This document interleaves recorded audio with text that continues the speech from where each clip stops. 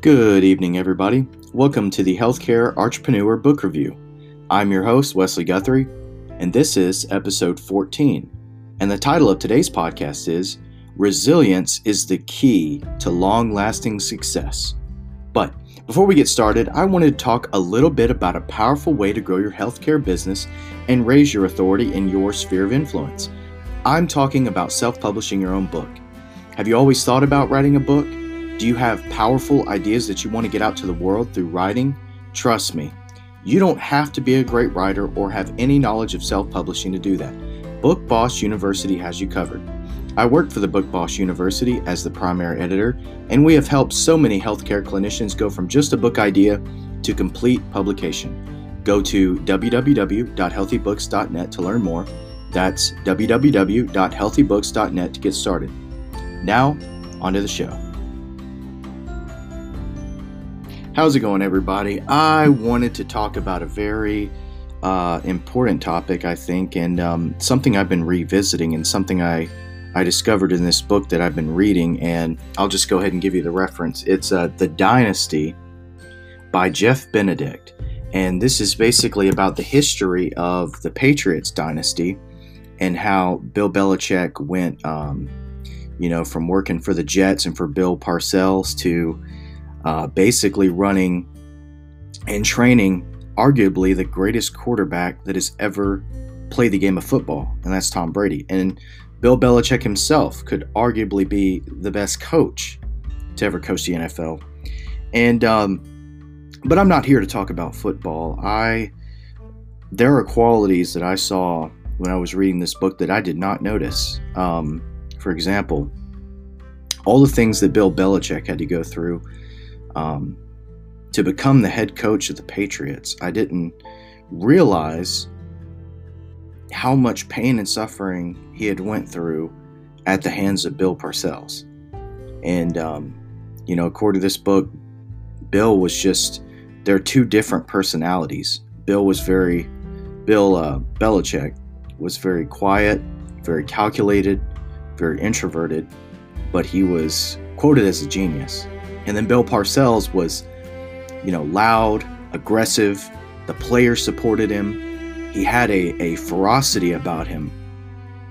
And it was just shocking to realize, you see people on TV and you're like, man, he's all that, he's got everything he needs. He don't need nothing, and then you read kind of the backstory and you're like, wow, he had to put up with a lot of rejection to become the head coach of the Patriots. And I thought what was most impressive, and this is going to go back into my story about resiliency, is Tom Brady had to go through resilience, a period of resilience to become the quarterback that he was meant to be. And this part I didn't know about him, but he was in California, and I think it was Cal State. He could have went to Cal State, or he could have left his family, and Cal State, I guess, was near his house. And so he was saying, I could have home-cooked meals on the weekend, I could have all my friends and my parents and all these people surrounding me. But inside his heart, he really wanted to go to Michigan. And he visited Michigan, and he didn't like it. It was cold, it was damp, the people weren't nice. It's a hard, tough program, the Michigan Wolverines. And it was just interesting to me how he decided, you know what, I'm going to leave. I'm not going to take the easy way out. I'm going to do what my heart is telling me to do, even though I know that it's going to cost me a couple years of pain and rejection and heartache and basically all the things that he knew what he wanted to be, and Tom Brady knew what he wanted to be and what he wanted to do.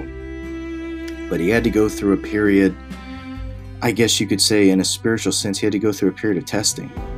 Can you handle the position that you really want, which is the starting quarterback?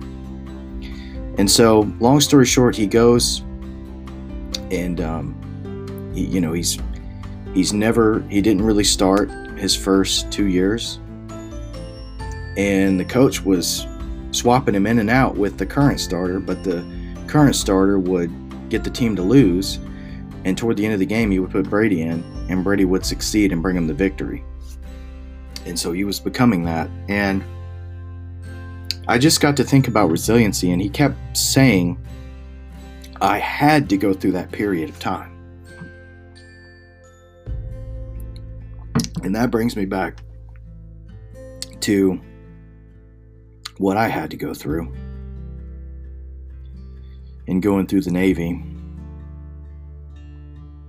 You know, I knew in my heart that I wanted to join the military. And after I became a Christian, I really felt like it was God's calling for me. This is where I needed to go next. I could have stayed at Amazon. I was working at Amazon at the time, and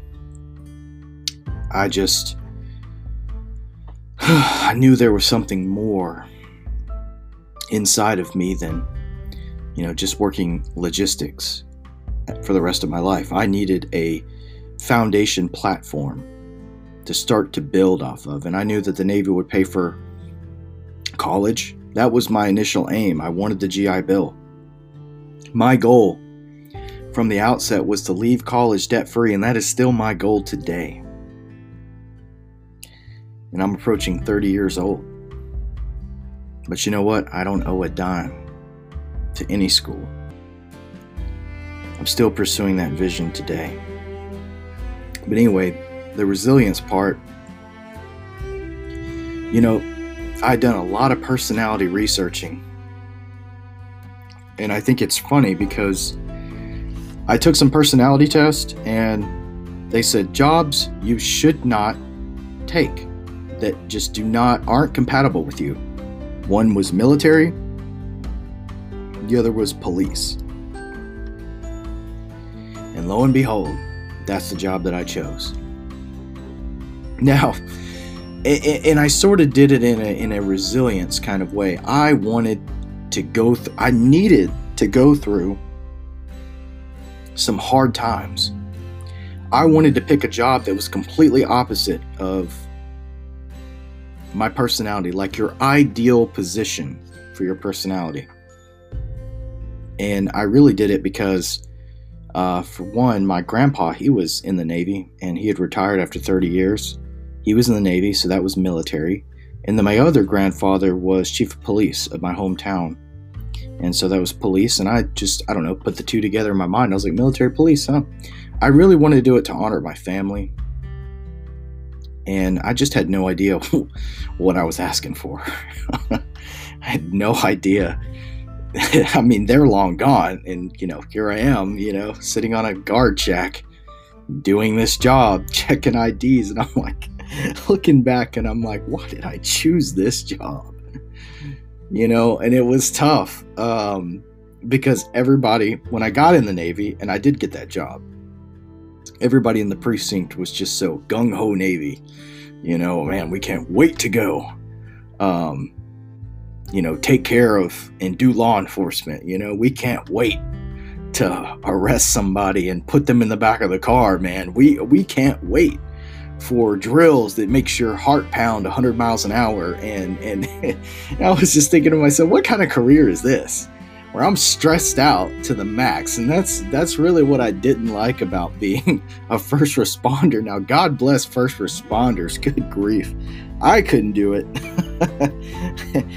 What's really funny is I just took a job as a part-time security officer. And I thought, man, this would be the last time that I do security. Here I am doing security on the weekends. And it's just some things never leave.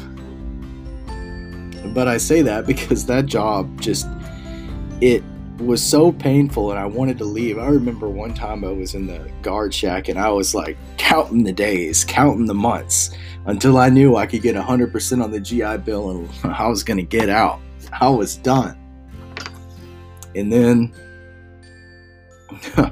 I remember praying about it. I was like, Lord, I don't know if I want to get out or not. But I've met my time, and I'm ready to get out of here. And then, what do you know? there was a way out. You could have taken the way out. There was a thing, I don't remember what it's called, but it was a program you could take where if you got signed up for college, you could leave a year before your contract ends. And I was like, oh, I'm going to take that. Somebody else had gotten that way out. And I was so jealous. That girl had gotten out. She knew she wanted to be in law enforcement. She wanted to do civilian law enforcement work, and she got out and she was gone.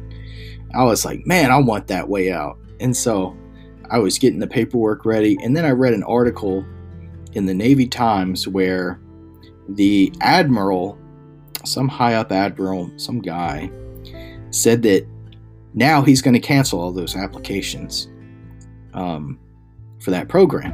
And I was ready for that program, and I thought, well, I guess that door's closed. So yeah, I duked it out for the next year and a half. And it wasn't like the job was hard. You know, you were sitting around in the patrol vehicle. It was just being in the service, as tough as it is, and then being a first responder, which I had no personality for, but I did the best that I could. And then you were overseas, and then it was day after day after day after day, year after year after year. So it started to really grind on my soul. But I had to build that resiliency. And now that I'm out, I think back, I kind of wish I had a little bit of that back. Because that's when I was hungry. That's when I was growing. That's when, you really get to find out what you're made of. Do you really want it as bad as you say you do? Do you really want to, get through the military as bad as you say you do? Do you really want to get out as bad as you say you do? And all those things, just reading that book and seeing Tom Brady talk about a period of resilience just brought up the fact that resilience is the key to long-lasting success. Resilience is such a friend to your soul. I would rather go through resilient times that I know that aren't going to last versus a long period of my soul suffering because I know I'm not doing what I was born to do. I'm not going in the direction I know in my heart I should be going on. And that's what I wanted to share with you guys today, that resiliency is such a benefit. And Tom said I have to embrace resiliency.